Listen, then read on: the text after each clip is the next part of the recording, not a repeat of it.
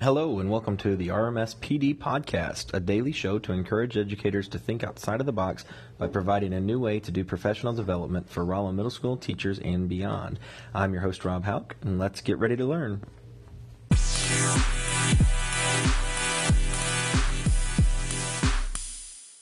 Hello and welcome to another week of the RMS PD Podcast. On this week's episodes, we're really going to spend a lot of time focusing on different technology tools and ideas that can be used inside of the classroom and inside of schools. This week is inspired a lot by my William Woods cohorts that I'm teaching right now. They are working on different presentation tools and different new technology ideas that can be used inside of schools and classrooms. And so part of this is to give them some ideas on things that they can use and look at for their research, as well as for you teachers out there who are listening and wanting to incorporate a variety of different things. The first one we're going to talk about on today's episode isn't a newer product. I used it when I was in the classroom in St. James and in Rolla, but it's something that I don't feel a lot of people know about, and that is Powtoon. Basically, it's an interactive comic strip that you can create and you can turn into a video if you want.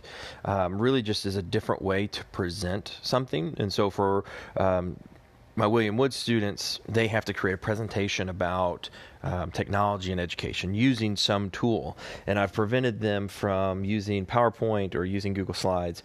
And so Powtoon is a way that they could incorporate this technology aspect to share their research and their findings.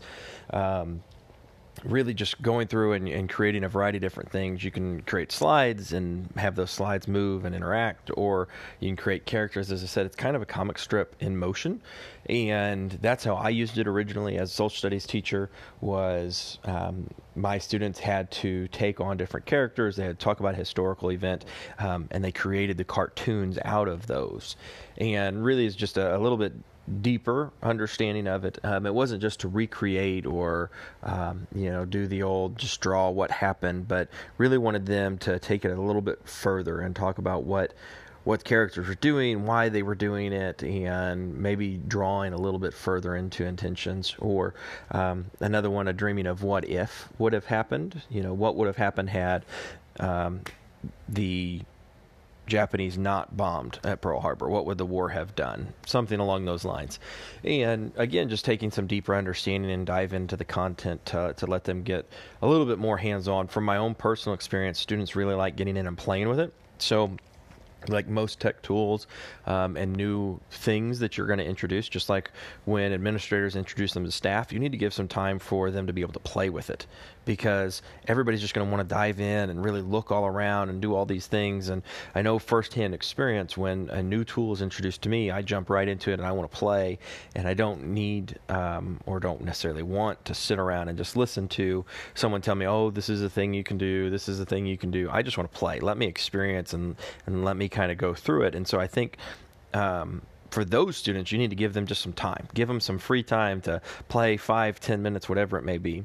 For other students, because you're going to have others who want to get a little more instruction and kind of dive through things, you can kind of guide them through the options and, let them see a little bit of a presentation of what is available, and then let them play for a little bit.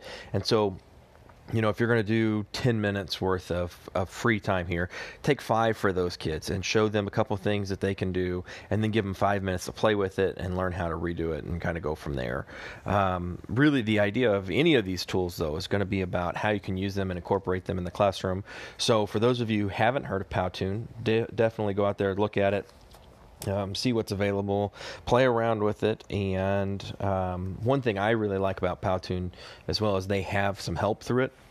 So they'll show you some videos of how to do things, and it's evolved a lot since I used it as a classroom teacher into a much wider ranging concept. Originally it was you only had certain things and limitations, and now it's grown into a much more user-friendly and much wider product that's available for you out there. So for those of you who haven't heard of it, I hope you enjoy. For those of you who have, hopefully this at least gives you some ideas of how maybe you can use it for something else in your classroom. All right, thank you guys. Have a great day. Stay out of trouble and be safe.